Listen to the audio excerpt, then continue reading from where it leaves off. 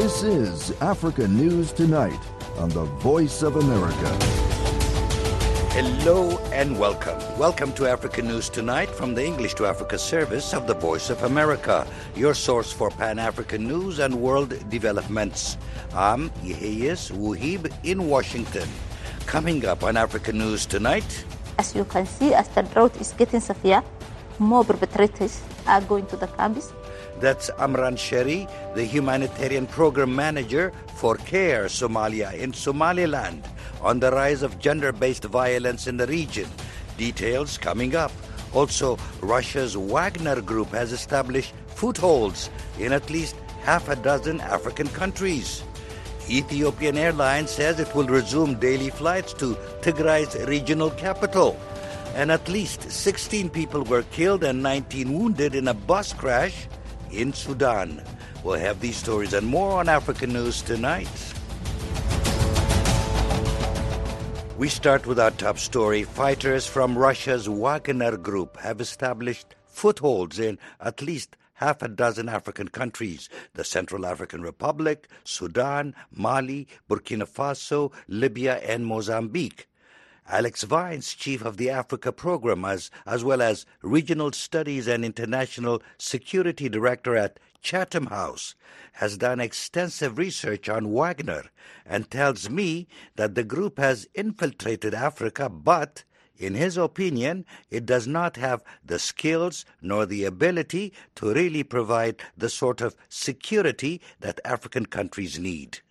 It cut its teeth originally in Syria, but also in the Ukraine. And then in the very last years of the last decade, it was involved in a number of African countries, particularly Central African Republic, in Sudan. And I've done research on it in Mozambique. It was there in 2019, very unsuccessfully. It's very visible in Libya and in Mali. Is it an appendage of the Russian government, or is it an independent entity on itself? No, it is linked to the Russian state. So Mr. Prigozhin, who has been nicknamed Putin's cook, is intimately involved in this.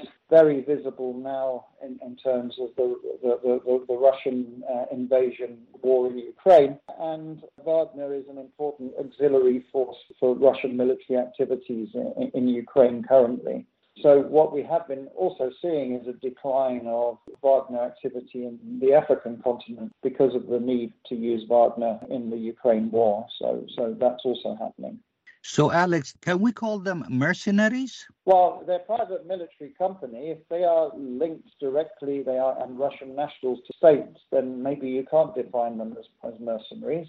They tend to have Russians, yeah? So if they're operating in Ukraine as a kind of war effort, as an auxiliary, then you might see them as a paramilitary militia group of some sort. In Africa, there is a grey area of whether they're mercenaries or whether they're security consultants. So, there's a debate about that. But they do clearly conduct mercenary-like activity. Are they there to contain Islamist militants who operate in many parts of these countries? As the case that I'm most familiar with and done my own research through Chatham House here, it is the Mozambique case where Wagner failed. It was a failure. They withdrew. So they were deployed in 2019. And the business case that was pitched to the Mozambique government authorities was that Wagner, with its experience in Syria in particular, could contain and neutralize an Islamic threat. The reality was that they were completely out of their depth, and a number of Wagner operatives were killed, some by friendly fire in a kind of controversial situation, and so they withdrew, and they're not in Mozambique at all since the early 2020. Now that's a very different story from Mali, where Wagner was invited in and has been gap-filling now and providing security where the French had been providing security through their Operation Barkhane that doesn't exist any longer. And of course, as your listeners will be aware, the international contributions to the UN UN operation, peacekeeping operation, MONUSCO in Mali. A number of those are being downsized and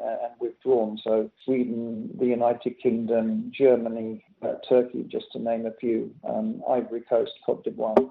And lastly, Alex, President Akufo-Addo of Ghana said that mercenaries are in the northern border, Burkina Faso, and they have entered into an arrangement. And he said Burkina Faso has ceded a mine, reportedly with gold reserves, near the border with Ghana, in exchange for the group's services. I heard what President Nana Akufo-Addo of Ghana said. The military junta in Burkina Faso has denied that. They say that's not correct. We'll have to see. My opinion is that Wagner doesn't have the skills, the experience and the ability to really provide the sort of security that is needed in these countries. And so we're likely to see a continued cycle of violence and maybe more instability, including more coups.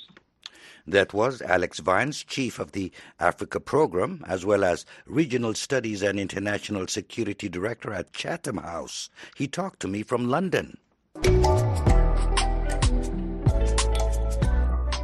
Ethiopia's flagship carrier, Ethiopian Airlines, has announced it will resume daily flights to Tigray's regional capital, Mekelle, as an African Union-brokered peace deal moves forward.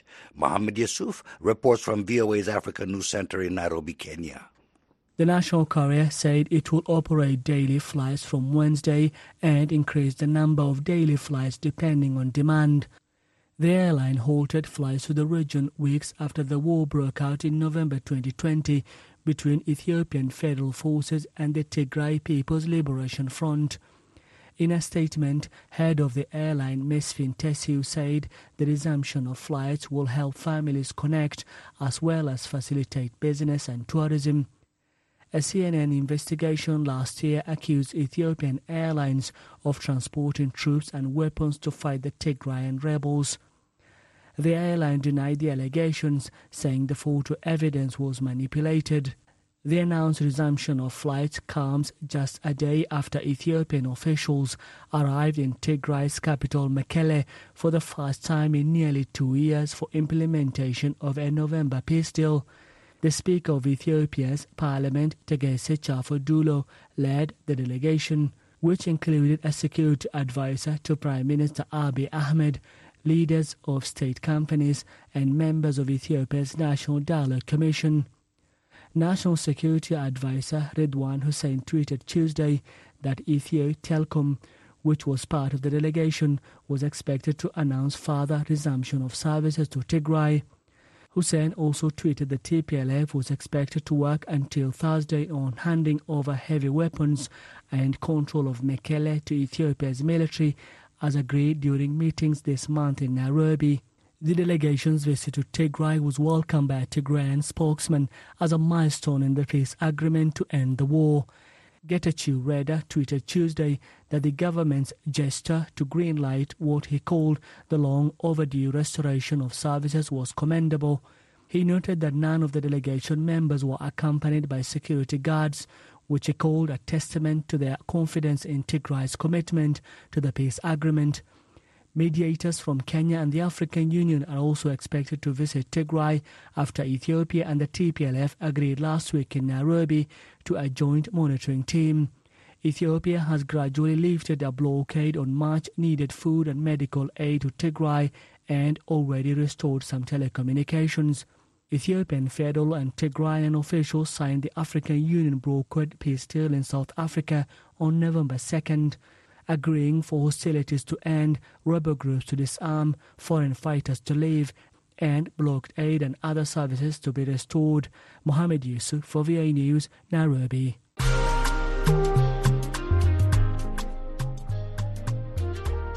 At least 16 people were killed and 19 wounded in a bus crash in the Sudanese city of Omdurman early today. The Associated Press says the accident occurred when a passenger bus heading to Khartoum from Fasher swerved off the road and hit a parked truck.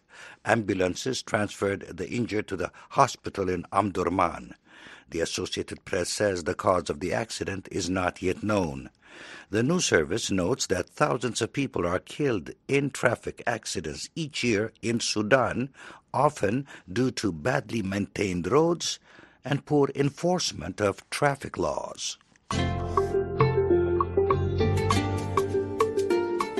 You're listening to Africa News Tonight on the Voice of America. I'm Yeheyes Wuhib in Washington. Countries in Africa's Western Sahel region, including Burkina Faso, Mali, and Niger, saw a 50% increase in deaths due to conflict in 2022. That is according to figures from the Armed Location and Event Data Project. As violence has spread, so too has Russia's influence and political instability, with increasing coups and numbers of displaced people. Henry Wilkins reports from Niamey, Niger. As the Western Sahel conflict entered its 11th year, starting from Mali's 2012 coup, violence grew worse. Data from the Armed Conflict Location and Event Data Project show around 9,000 fatalities due to the conflict in 2022, up from about 6,000 the year before. Analysts say many in the Sahel countries are exhausted by the worsening conflict, and they are looking to new international partners for solutions. Some in the region, like Bachiru Ouedraogo, a painter and decorator in Burkina Faso, believe Russia will remedy Burkina Faso's insecurity. He says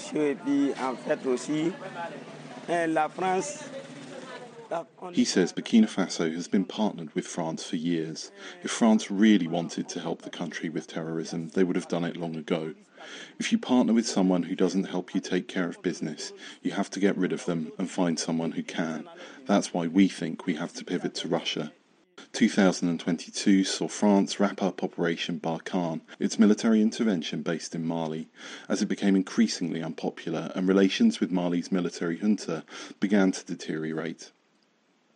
France is now moving much of its military operation in the Sahel to Niger. In Mali, French troops have been replaced by mercenaries from a Russian paramilitary organisation, the Wagner Group, which has been accused of human rights abuses and of fuelling more violence than they prevent. In Burkina Faso, pro-Russian and anti-French protests and attacks on French-owned institutions and businesses have become commonplace since the second military coup in a year took place in September. Both the Malian and Burkinabe juntas cited the previous government's inability to solve the insecurity. Asked how the Sahel's conflict could develop in 2023, analyst Michael Shirkin of 14 North Strategies told VOA. What remains to be seen is what happens as the population of Mali sort of figures out that things are getting worse despite everything. Burkina Faso, I worry a great deal about. I think given the scale of the problems of Burkina Faso, I think they need a lot more international help. I'd like to see the U.S. government getting more involved, trying to help the Burkinabe government. Analysts have also noted that an increasing number of terror attacks are taking place in the northern regions of Ivory Coast, Ghana, Togo and Benin, along the borders with Burkina Faso and Niger. Press freedom has dwindled, according to advocacy groups, with international broadcasters and journalists being banned from Burkina Faso and Mali. Meanwhile, local rights groups and press freedom advocates say human rights continue to suffer too. Daouda Diallo runs a Burkinabe rights group, the Collective Against Impunity and Stigmatization of Communities. Il faut dire très clairement que depuis janvier, it must be said very clearly that since January to the present day, we've noted great sadness and bitterness as the security situation has continued to deteriorate. Running parallel to this deterioration of the security situation, there are human rights violations, he said. In Burkina Faso, the new junta says it's recruiting 30,000 extra civilian volunteers to fight terrorism. But rights groups say the volunteers are carrying out many rights abuses, playing into the hands of terrorist group recruiters. In all, more than 2.5 million have been displaced by the Sahel conflict.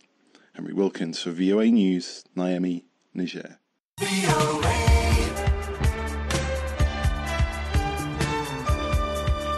As we approach the end of year 2022, VOA wants to give you, our loyal listeners, the opportunity to wish your loved ones a Happy New Year. Call us on our WhatsApp number 202-258-3076. Leave a brief message and listen for it right here on VOA. The number again is 202-258-3076. Let VOA help you bring cheers and blessings to friends and family by just calling 202-258-3076. Aid workers say record drought in Somalia is affecting women and girls the most, putting them at risk of gender-based violence and seeing girls pulled out of school. Women and girls are forced to walk further from home to get water and education, making them vulnerable to attacks. Juma Majanga reports from Togdir in Somalia's breakaway region of Somaliland.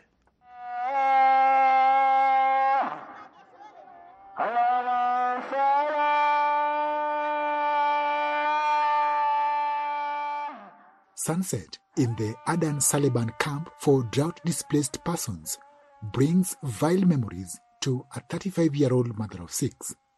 In November, as her husband was bedridden with illness and she was putting her kids to bed, a man stormed their doorless hut and raped her. The woman does not wish to use her name due to the social stigma.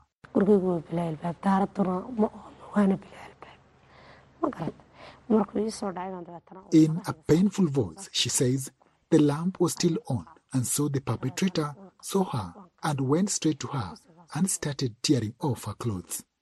She goes on to say that she tried fighting back, but he overpowered her. She pauses. Some people later responded to the noise and went to check, but he had already left, she recalls. Her case does not appear to be an isolated one in the drought-displaced camp of 2,000 households. Scores of Somali women and girls in the camp approached a reporter wanting to share their stories of being attacked or fears for their children. Aid workers confirmed the problems of gender-based violence or GBV and sexual gender-based violence or SGBV. Amran Shire is the humanitarian program manager for Care Somalia in Somaliland. SGBV cases in the IDP settlements are also increasing. As you can see, as the drought is getting severe, more perpetrators are going to the camps. The nearest clinic offering counseling for survivors is almost 100 kilometers away. The Ainaba Health Center says reported cases of GBV from just a few camps have more than quadrupled since the drought began to 20 cases per month, but many more go unreported due to the social stigma.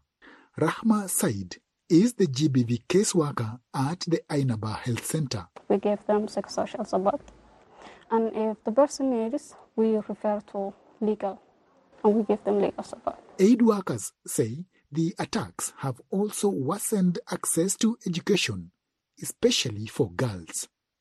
Hadija Kule and her 4 teenage daughters have been in the Adan Saliban refugee camp since March after drought killed all their livestock. She says her husband died from the stress. Kule pulled her daughters out of the nearest school, a 5-kilometer walk from the camp, afraid they could be attacked on the way. She says perpetrators are all over the camp, making it very risky for girls and women. The 49-year-old says she can't even send her daughters out alone. They have tried to form groups, so if they are going to fetch water or firewood, they go together during the day, she adds.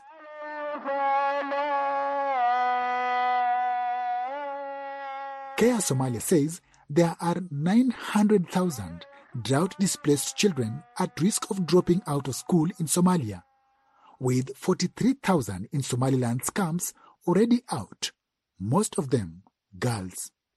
Authorities say they are trying to beef up security, but remote IDP camps like Adan Saliban don't even have power for lights.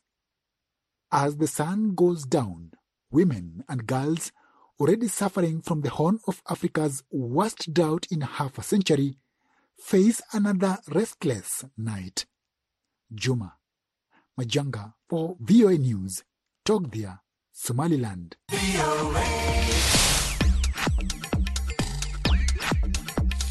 On VOA Africa Radio, we let the sound tell you the story. News, sports, science and entertainment available to you 24/7. Tune in on your local FM stations.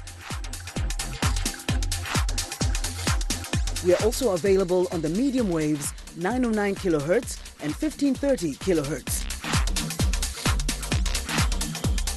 Our short waves are 6080, 15580, 4930, 15165, 15580 and 17530 kHz.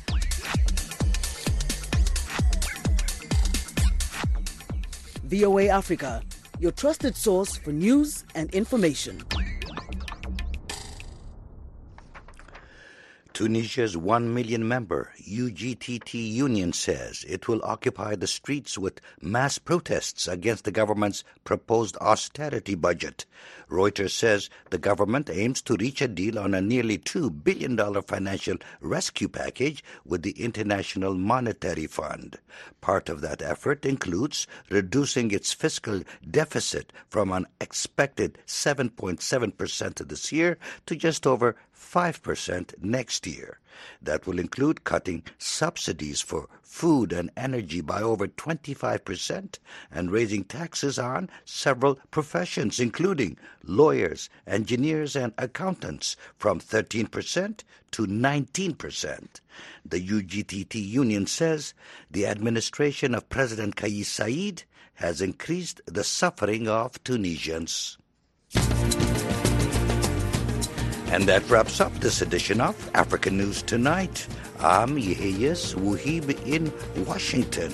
For all the latest development on the continent 24/7, visit our website at voaafrica.com. On behalf of our producer, Mokbilia Baro, and our engineer, Bob Bass, thanks for choosing the Voice of America.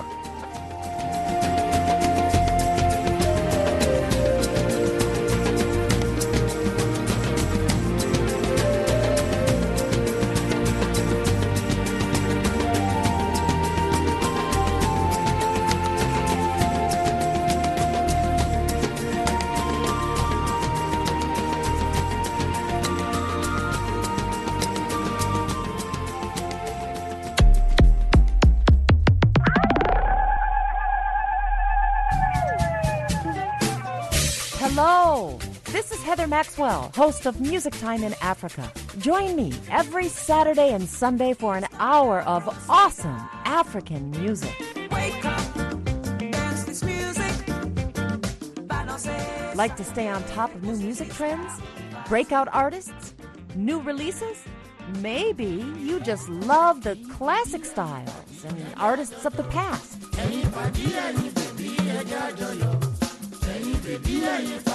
Or simply the sound and feel of a good beat.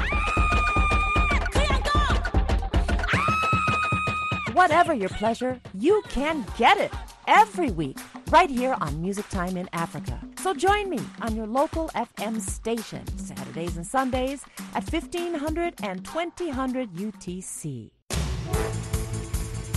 Hello, I'm Carol Castiel, host of Press Conference USA, VOA's newsmaker interview program. Join us each Saturday and Sunday when we talk with authors, analysts, and policymakers who provide fresh insight on topics ranging from U.S. politics and foreign policy to science, culture, and global health. You can listen to Press Conference USA on the radio or online at voanews.com/PCUSA. While you're visiting our website, be sure to subscribe to our podcast. We'd also love to hear from you. Just send an email to pcusa@voanews.com or connect with us on Facebook at facebook.com/Carol Castiel VOA or on Twitter at Carol Castiel VOA. That's Press Conference USA every Saturday and Sunday on the Voice